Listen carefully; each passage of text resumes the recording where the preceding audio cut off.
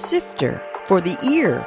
News, interviews, reviews, cinema, TV, streaming. Action. Hi, y'all. This is Jerry Williams, a.k.a. TV Jerry.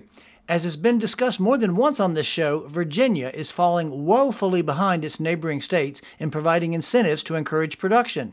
There's a new initiative called Lights, Camera, Jobs that's proposing a series of legislation and budget amendments to make us more competitive. There are 4 bills at this time, one that raises the spending cap, one that creates a grant program to encourage year-round production, one to better train and retain our workforce, and one to encourage local creatives. There's a link to the website for Lights, Camera, Jobs on the page for this show, and I'll be featuring more about it in the future. It was crazy.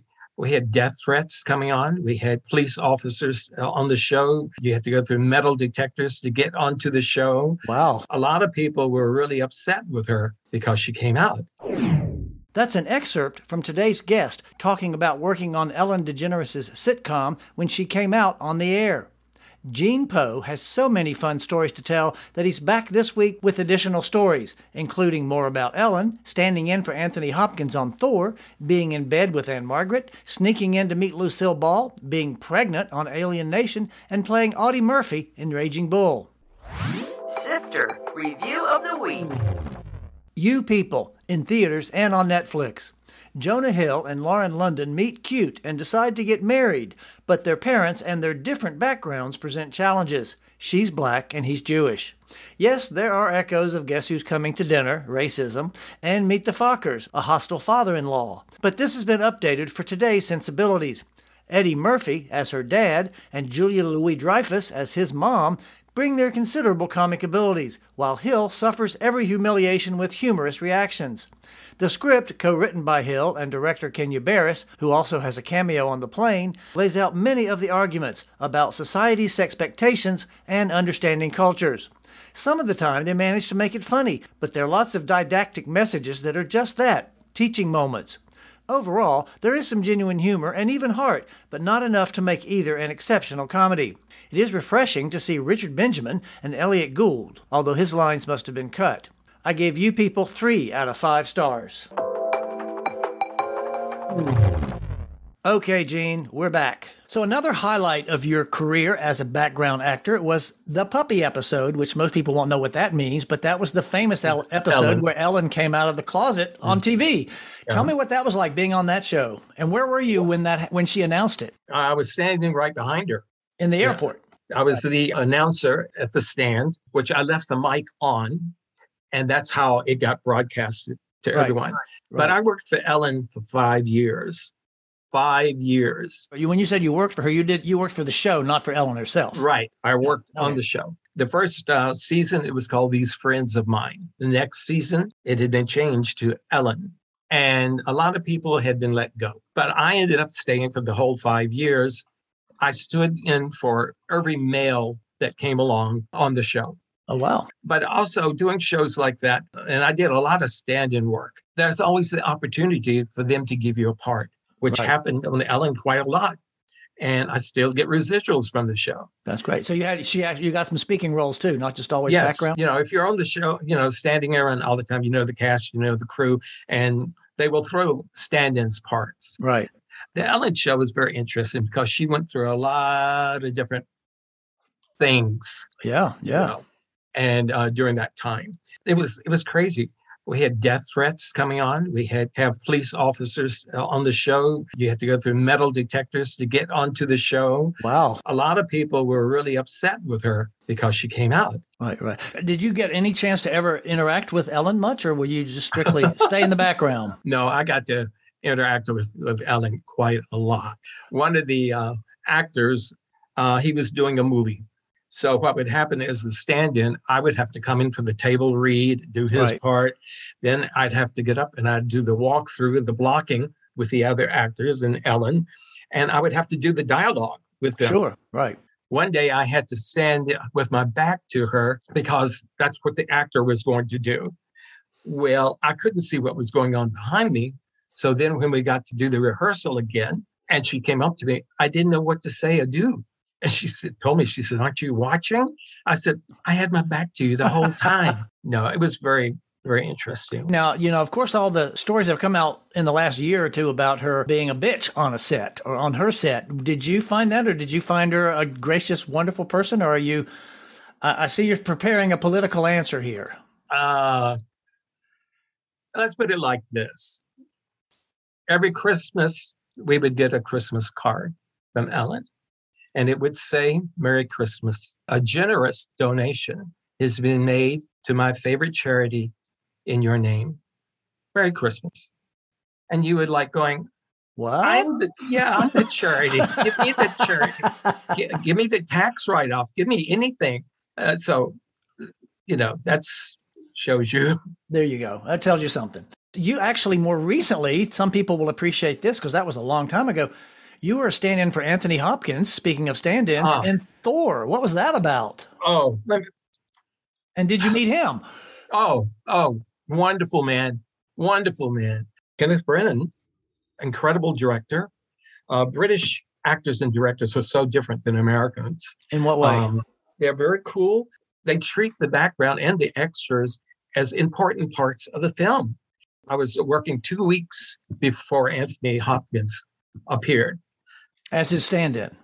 Setting up scenes. And one day he walks up on the set and he walks up to me and he says, "Are you Gene?" I go, "Yes." He says, "Well, I'm Anthony." He says, "But I'd like for you to call me Tony." And I go, "I know who you are." Of course, I know. So funny when they're pretending that, like, I don't know who you are. You're right. Right. And that was an incredible experience because he was so nice and so generous. After a weekend, he would come and he would sit beside you at lunch table or whatever, and he'd go, "What'd you do this weekend?" I'd go, "You want to know what I did this weekend?" He goes, "Yeah, I'd like to hear what you did." Very personal, very wonderful. When we would shoot scenes, they would shoot like 2 or 3 scenes, and each time he would do a scene, he would do it different. Mm-hmm. So that they could then the director could pick what scene he wanted. But it was amazing. You talk about an acting class, you could actually watch an actor of his caliber and see how they would change a scene and how they would, do it different. There's this big scene where, of course, he is in a coma as the king. The most incredible set you've ever seen. I'm lying in this gigantic Viking ship covered with furs as his stand-in. Of course, they have me made up to look like him with the beard and everything and the crown and all. But I'm lying there and Kenneth Branagh is explaining to me in front of the entire crew. He's saying, "Gene, this is what the scene is about." And then he said, "Look, I'll just show you." So he climbed up and sat down on my chest and leaned forward into my face. And he says, "Now I'm going to open your eye. And this is what the frost monster is going to do. He's going to come in and sit on your chest. And he's going to look in your eye. And he says, 'I know you can hear me. And this is how I'm going to kill you.'" And then he says to me, "I bet you this doesn't happen to you every day," meaning him sitting on my chest. Really? I looked at him and I said, "Oh, really?" The crew and everybody thought that was really funny, But generous people. One day I did a scene and he said to me, he said, "That was really good." I told him, I said, "Why don't you give me screen credit?" Because they don't give background people or stand-ins screen credit in this country. In England, they do. And he says to me, "What do you mean? You don't get screen credit?" I said, "No, I don't, sir." Michael and I went to see the movie, and all of a sudden, here comes my name up on the screen. It says, Anthony Hopkins stand-in, Gene Poe. Wow. Congratulations. That's very cool. What generous. Yeah. Obviously, you've met lots of stars and you've worked in backgrounds for lots of stars and stuff. In general, how are extras treated? I know that, and it may be different it probably is different for every director, but you get this vision that they're just treated like cattle. Okay, y'all go stand over there, do your thing, now get out of the way. But I'm sure there must be directors who treat you like humans. Well, you have non-union extras and then you have union extras. Right. And there's a big difference. In what way? They're treated differently. They make a lot less money. They're not covered by any union, so they can be pushed around and everything like that. The union people now covered by SAG-AFTRA, there are rules and regulations that you have to follow. I'm very proud to say that I was the one that got seats through negotiations for the extras. They didn't have seats for them to sit on. You mean while they're on the shoot? Oh, yeah. You'd come and you'd have all your clothes with you, and you'd have to sit on the floor. Wow. Now they have to have seats for them to sit on and places to hang their clothes. Thanks to you, Gene. Yes. Not many people until now know that was because of me. Some directors are wonderful, and some are just total asshole, ugly people. And you learn very quickly which ones to stay away from and which ones to stay close to. If you want to learn all about acting and you want to learn about the business, you stick close to the set and you stick close to where the action is going on. You stay back, but you watch. You learn about how to hit your mark or follow your light or get your light. Right. All these things that you don't learn in acting school, you learn working and being paid for. My whole thing was I wanted to make money, Jerry. I wanted to make money. I never wanted to be famous or to have any kind of knowledge or whatever I had. I just wanted to make money. So I never turned down a job. You never know where that job is going to lead you. Give me an example of that, of something that you said, I'll do this one, and then suddenly you got a big role or something. Well, first I'll going back to doing the hand modeling, working, background on the commercial. John Erman, who directed a lot of television movies like The Letter with Anne Margaret, which, by the way, I went to bed with her. I beg your pardon? Let's back up before we go any further, or we can come back to that, whichever you'd rather do. I met him in London, and he's one of the ones that said, if you ever get to, come to LA. Right. And I'm working as a background on the set, and he saw me once again. Hi, how you doing? I'm fine. What are you up to? I said, working background. He said, come and stand in for me. Okay, that led through 3 different stand-in jobs on 3 different films. One was with Anne Margaret. Footnote. The name of the movie was Who Will Love My Children? And Anne Margaret, for those younger listeners, was a singer and sex symbol in the 60s. I arrived the first day. They said, go on in there. The scene is set up. The actress is in the bed. He said, go on over, get in the bed with her. This is the last scene. We're shooting it first because she's dying. You're the husband. You're in bed with her, consoling her. Oh, okay. So I'll go over and I get in and I snuggle up beside her. And I said, hi, my name is Jean. She says, my name is Anne. I said, what's your last name? She looked at me. She said, my name is Anne Margaret. I went, oh. I said, I didn't recognize you. You look horrible. She said, I'm dying. I said, oh. After that, we still got along great together. So you worked on a couple of the soap operas. Well, how was that different? What was that like? Those are in L.A. or in New York? Here in L.A. And they were wonderful. Toward the end of my career before I retired, I was doing nothing but soap operas. The money is very, very good. You don't do long hours. You're inside. I had gotten to know a lot of the casting directors over the years, and they knew that they could count on me. They knew I knew what to bring. They knew that once I got there, that I would go and get the script. I'd break it down. I'd go down. I'd rehearse, makeup, wardrobe, shoot the scene. I'm home by 9:00. Wow, great. The rules and regulations are so different. But now, SAG and AFTRA have merged. Footnote. SAG stands for Screen Actors Guild for movie actors, and AFTRA is the American Federation of Television and Radio Artists. They're now merged. What would you say is maybe one of the wildest or most unusual character that you got to be in a movie or a TV show? There was a mini-series for a while there was science fiction. Footnote. Gene's referring to Alien Nation, which ran for 1 season on Fox in 1989.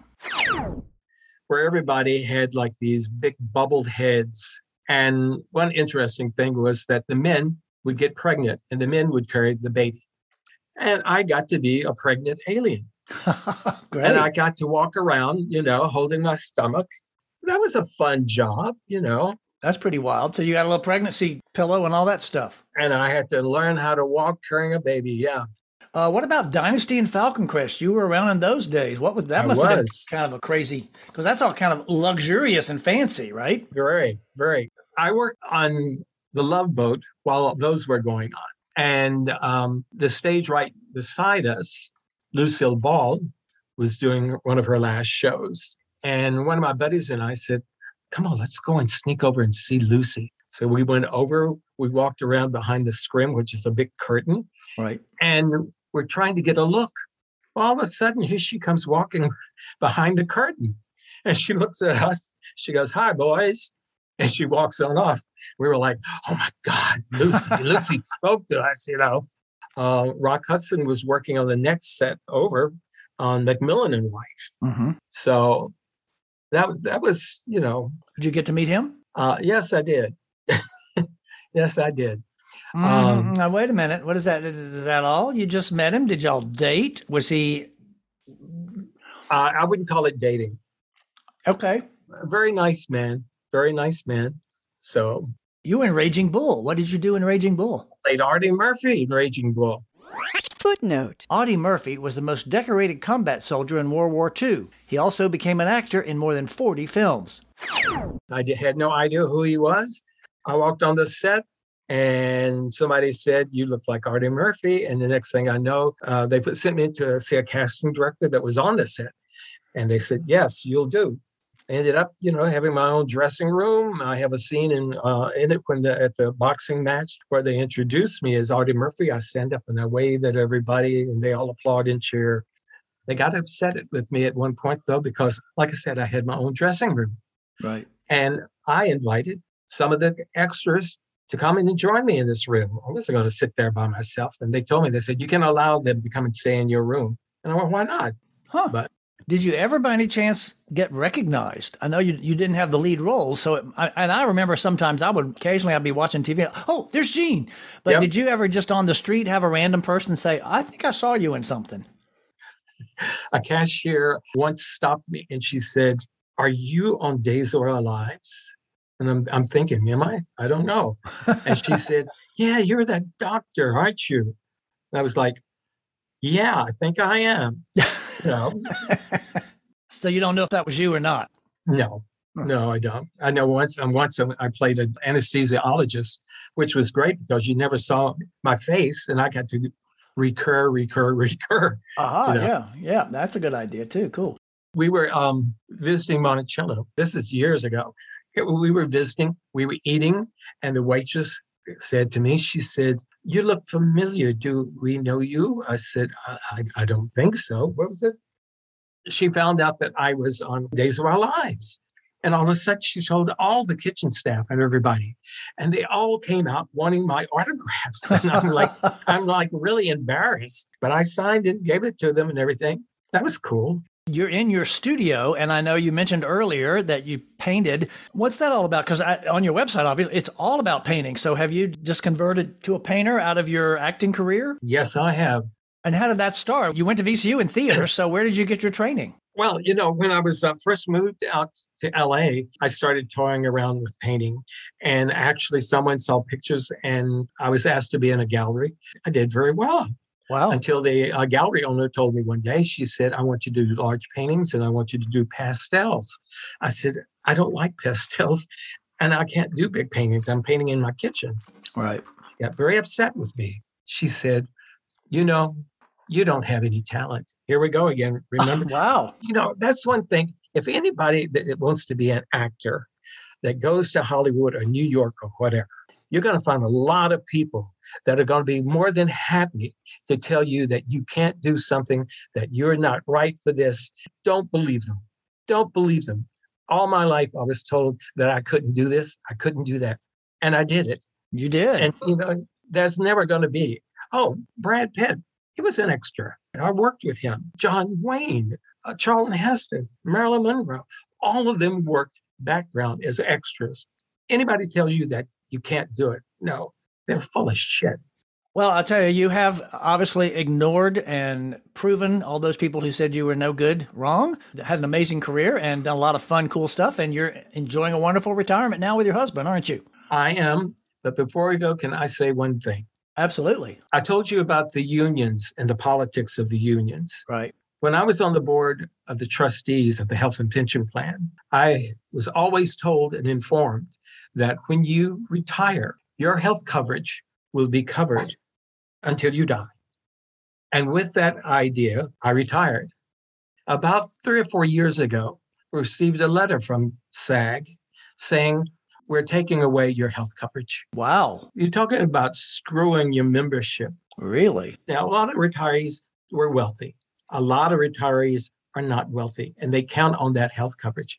And to this day, they still have not given the retirees their health coverage. Wow. They claim that it was because of the money. I was on the board of trustees. I know about the money and where it went and how much it is. So that's like I was telling you about the politics. You still get residual checks? Yes, I do. What, are they a joke now? Are they like 15 cents and $2 and stuff? Or do you get some big ones? I got a residual check a couple of days ago from working on Paper Chase. Footnote. The Paper Chase was a 1978 TV series based on the 1973 hit movie.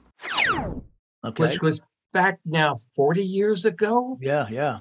I was a regular on that because I had a big chest. Huh. I would sit there and they would put the teleprompter in my chest. I would sit at the front of the room so the actor could read their script. And how much was that check? About maybe 30, 40 cents. Yeah. It costs them more money to send those checks out, but that's what they got to do. Yeah. The last question I always like to ask everybody is, what are you watching right now on TV, movies, whatever? Oh, well, Michael and I, we love British television. We love British shows, the acting. I mean, the characters. And I love reading your reviews. Thank you. Bless you. Thank you. Have you reviewed a movie called Amsterdam? Yes, I did. I didn't love it much. Oh, thank you. Thank you. Good. You didn't like it either. Good. Yeah. Oh, my God. I tell you, we saw it a couple of days ago. I was pulling my teeth out. I was going, this is the slowest thing I've ever seen. You should have read the review first. It saved you some money. But it was horrible. Oh, and we were watching a Sicilian detective show, Montalbano. Okay, haven't heard of that one. Okay. Oh, incredible. Wonderful. Oh, cool. And I probably will make this 2 shows just because there's so many great stories and I hate to have to cut them down to 25 minutes. So you'll probably be a 2-parter. I have before. As predicted, this is part 2 of my interview with Gene Poe, who made his living as an extra, background actor, and model in Hollywood. There's a link to some of the stuff we discussed on the webpage for this show at tvjerry.com. Coming soon. In theaters. Knock at the Cabin, the latest from M. Night Shyamalan, has a couple and their kids presented with the option of killing one of them to save the world. 80 for Brady. Jane Fonda, Lily Tomlin, Sally Field, and Rita Moreno play a quartet of women who decide to go to the Super Bowl and meet Tom Brady. BTS, yet to come in cinemas, showcases the K-pop stars in concert at the World Expo in front of a crowd of 50,000. Sword Art Online, the movie Progressive Scherzo of Deep Nights, is the follow-up on this anime series. Baby Ruby, Nomi Merlant, plays an influencer whose life is upended when she has a baby. Kit Harington plays her husband. The Last Deal. A pot dealer tries one big final score before being squeezed out by the legal cannabis business. The Chosen Season 3 finale. They launched this season based on the life of Christ, and now they're doing the same for the last episode. TV and streaming. Dear Edward on Apple, inspired by the novel about a 12-year-old boy who is the only survivor of a plane crash, from the creator of Saturday Night Lights, which also starred Connie Britton. The Ark on Peacock, a sci-fi adventure with the crew of a spacecraft who faces catastrophe. Free Ridge on Netflix, a coming-of-age comedy spin-off of On My Block. The Proud Family on Disney, Season 2 of this animated series. Gwen Shamblin, Starving for Salvation. Jennifer Grey plays the creator of the Christian diet program Way Down Workshop. Harlem on Amazon Prime. This is Season 2 of what I call Sex in the City for Black women. And you can check out my podcast with one of the stars of the show and Richmond native, Shaniqua Shunday, on my website. Did you know you can subscribe to this podcast on all the major services? Just go to tvjerry.com, click on the podcast tab, and there's a link. Next week, we're going to go back to the 70s to talk with Terry Ray about starting and running the Biograph Theater. This is Jerry Williams. Thanks for listening. For more Sister, including literally thousands of reviews, visit tvjerry.com.